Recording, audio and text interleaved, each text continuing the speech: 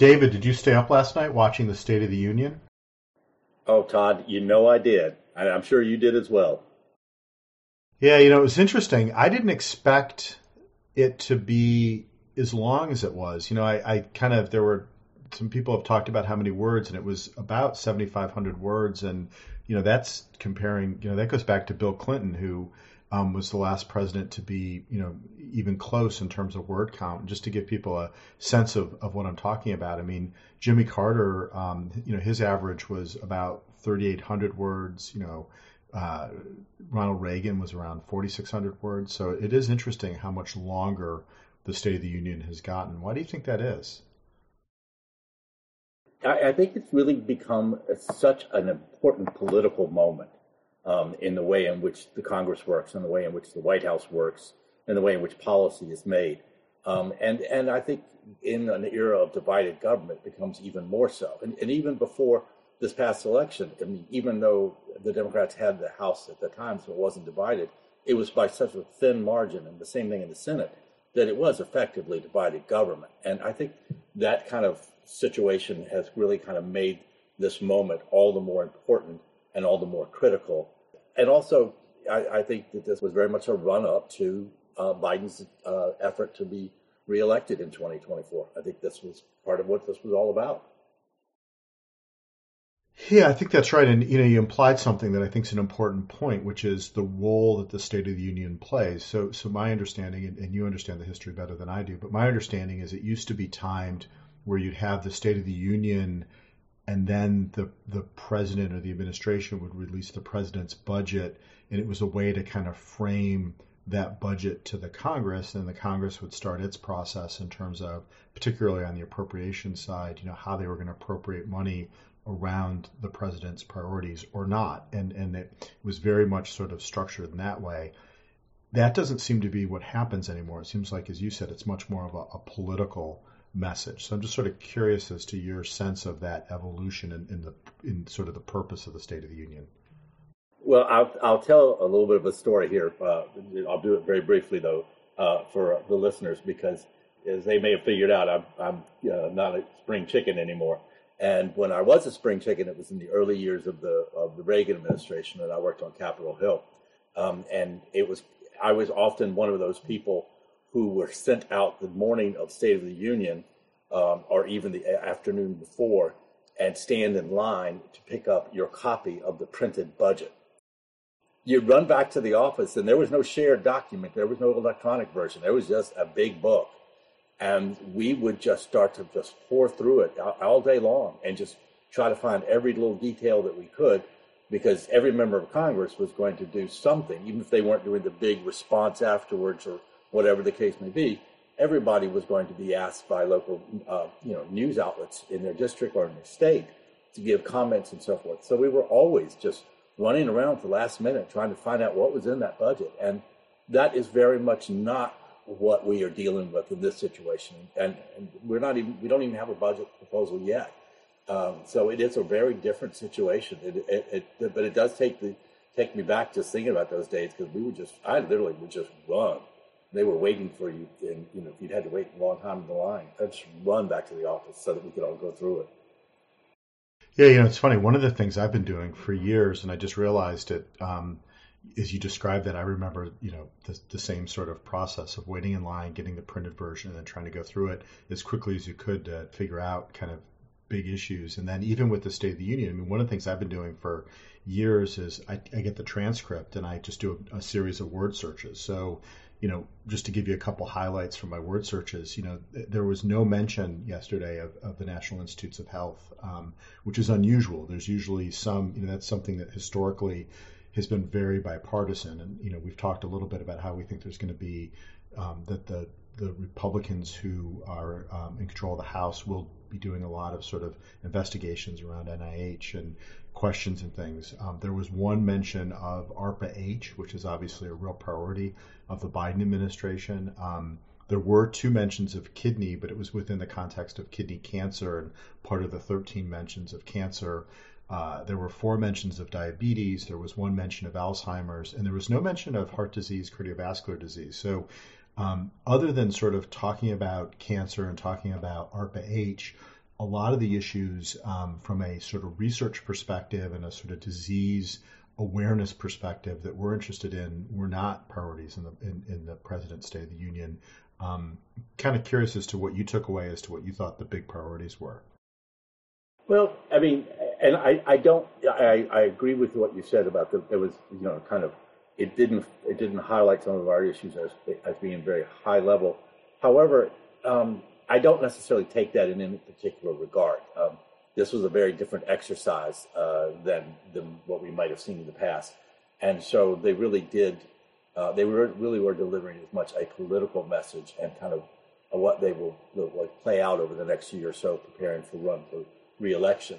So there are some things up here that they definitely talked about that they really think about. Drug pricing is going to be one, and the insulin debate over the price of insulin is going to be one that we're going to hear so much about. Medicaid expansion is definitely up there. Politically, he made it very clear that Medicare and Social Security were going to be used in the strongest of possible terms if there was an indication, particularly with the House Republicans, about raising the debt ceiling had to be tied to various cuts in the budget. And he made it very clear that that would be a painful situation for his opponents, because he would really tie that around their neck. Abortion, that's going to be continuing talk. The crackdown on fentanyl, I think, is really important. And the other three things on health, as you say, cancer and the cancer moonshot is very much a part of this. And I give credence to the president that he has lost a son to cancer and that it's really heavily on his mind. Mental health has really been a very serious issue that's emerged even more seriously in light of the pandemic than it had been in the forefront. And the veterans' health is going to be similar. Veterans affairs is going to be very similar to Medicare. It's like, do right by the veterans, do right by Medicare, or I'll weaponize it, basically, is kind of what he was saying. Yeah, it's interesting because I should have mentioned that there were, I think, 7 or 8 mentions of veterans in the speech, and combined Medicare and Social Security were 20. And so, to your point, as you think about all the issues that we work on beyond the research agenda, as we think about the Medicare program, we think about the Medicaid program, we think about sort of this mix of discretionary entitlement programs, a lot of the things that are priorities of the kidney community were featured in the State of the Union. Just quickly on the proposal, this was a couple of weeks ago that the Biden administration put out a pretty detailed proposal for additional details around the cancer moonshot. And one of the things they are doing is they're establishing Cancer X, and they referenced Kidney X. So it's interesting because it was something the kidney community has done that now the Biden administration is modeling in terms of a potential innovation for cancer disease and treatment and research and education. So just kind of fascinating how that played out. Yeah, and they also used the success of PEPFAR, which is the President's Emergency Plan for AIDS Relief that I worked on myself years and years ago, that really did change the way we were approaching dealing with AIDS and really did kind of have a major impact on that. And that was one of the things that they want to kind of see as, they want to paint the cancer moonshot in that kind of way. It's like, let's make this something that's so bipartisan and so really kind of combined and visionary that it will change forever how we look at cancer. And PEPFAR did do that with HIV/AIDS. We definitely think of that as a real high point in healthcare planning. So, David, from your perspective, what were the highlights or the major themes in the State of the Union? It was designed to remind the audience of the accomplishments of the last 2 years. And that was, we got past, he said that, COVID, we're no longer in the grips of COVID. He didn't say that COVID was just gone and over, but he said we're no longer in the grips of it. It does not control our destiny. So basically what he's saying is we have managed to get through that. We have managed to bring the situation into some level of control. We are beginning to rebuild our economy as it was hit from there. And, we're doing that in such a way, and we are defending democracy in such a way that it's really critical and it needs to be continued. So that's laying the groundwork for the 2024 run. He really did basically put down his point on spending, that there were no negotiations of the debt ceiling and no touch on Social Security and Medicare. And I think that was the one he wanted.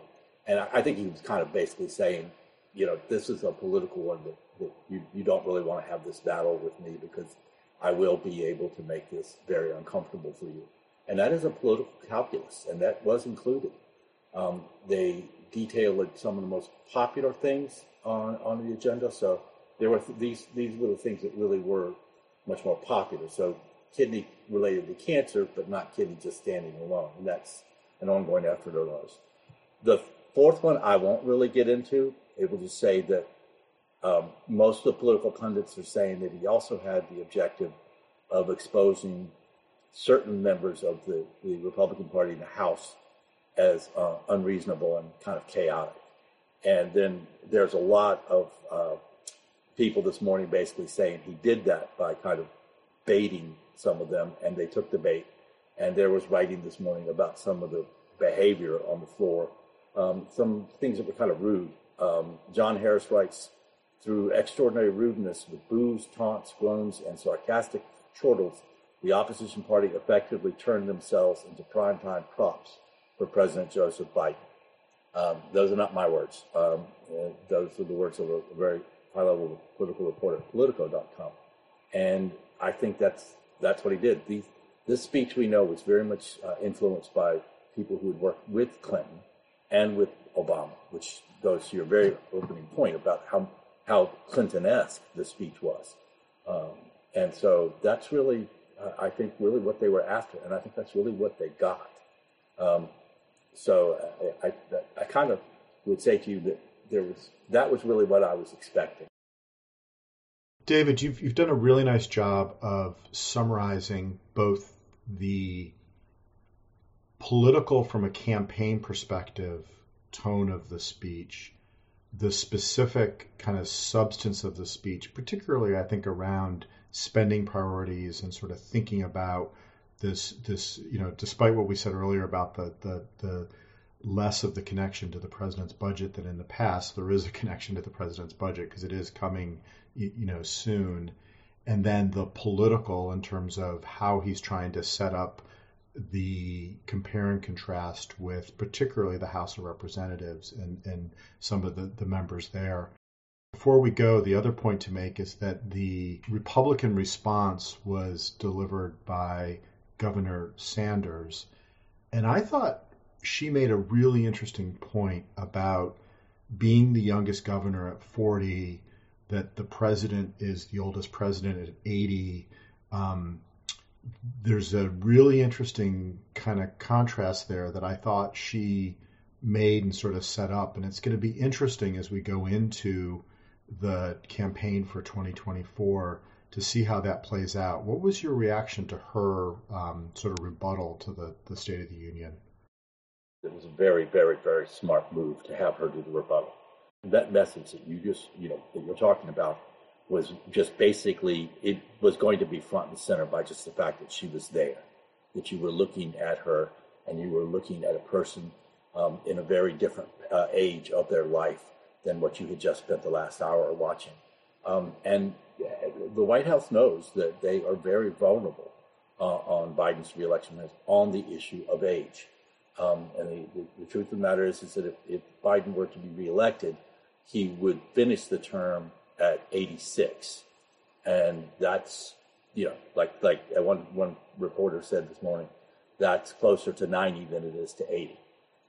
And that is going to give people pause. And so if you end up without Donald Trump being the Republican nominee and you have somebody else who may not carry as much baggage as Trump, then that age question, I think, becomes even more significant. So I think it was a very smart part to deliver that message, and I think that she was the right person to do it. Yeah, and it's interesting, too, because I don't think I had appreciated until yesterday that it's almost less about what the opposition party says in its response than it is the visuals around the person and how they frame the individual who's delivering it. And that, that's not that. It doesn't really matter which parties are involved. I think the way you describe that is correct. So just before we close, where do we go from here? So what now? I mean, we spend today and maybe tomorrow kind of, poring over the context and the content, and then what? Well, this is Washington, so there's a lot of work to be done, and there's never a shortage of moments of high drama and politics. So you got to combine all of those. There's a lot of work to be done, and we're looking for those people who are listening to us today. We know that we've got a lot of work to do as the public health emergency unwinds for all of the patients that our members take care of. We know there's a lot of concern about certain things in Medicare being stable and predictable. We know that we've got really very, very strong growth in Medicare Advantage, and that it is posing some particular situations that we are watching and kind of looking at. We know that we need to have more minority coverage in kidney research and into those programs. We just know a lot. We do know that we need to really boost innovation, and in the Congress is support of it, and also in the way in which the government has been reimbursing and paying for innovation. And while we've made some progress, there's still a lot there to do. So for those of us in policy at ASN, there's a lot of work coming down the pike that we really need to do. And right now we are also just really working on trying to get the United States Preventive Services Task Force to endorse kidney screening at an earlier stage in primary care. And so there's a lot there, there's a lot at stake, and they can mean a lot of things good for members and for the patients they take care of. Well, David, thank you, and I'll let you get back to that to-do list with you and your colleagues and with all the members who are involved, both on the Policy and Advocacy Committee and the Quality Committee, but then other sort of panels within ASN. So thank you. Thank you very much. This podcast is copyrighted by the American Society of Nephrology. All rights reserved. All content in this podcast is for informational purposes only and is not intended to be medical advice. This podcast should not be used in a medical emergency or for the diagnosis or treatment of any medical condition. Please consult your doctor or other qualified healthcare professional if you have any questions about any medical condition or before taking any drug, changing your diet, or commencing or discontinuing any course of treatment. Thank you for listening to this podcast from the American Society of Nephrology.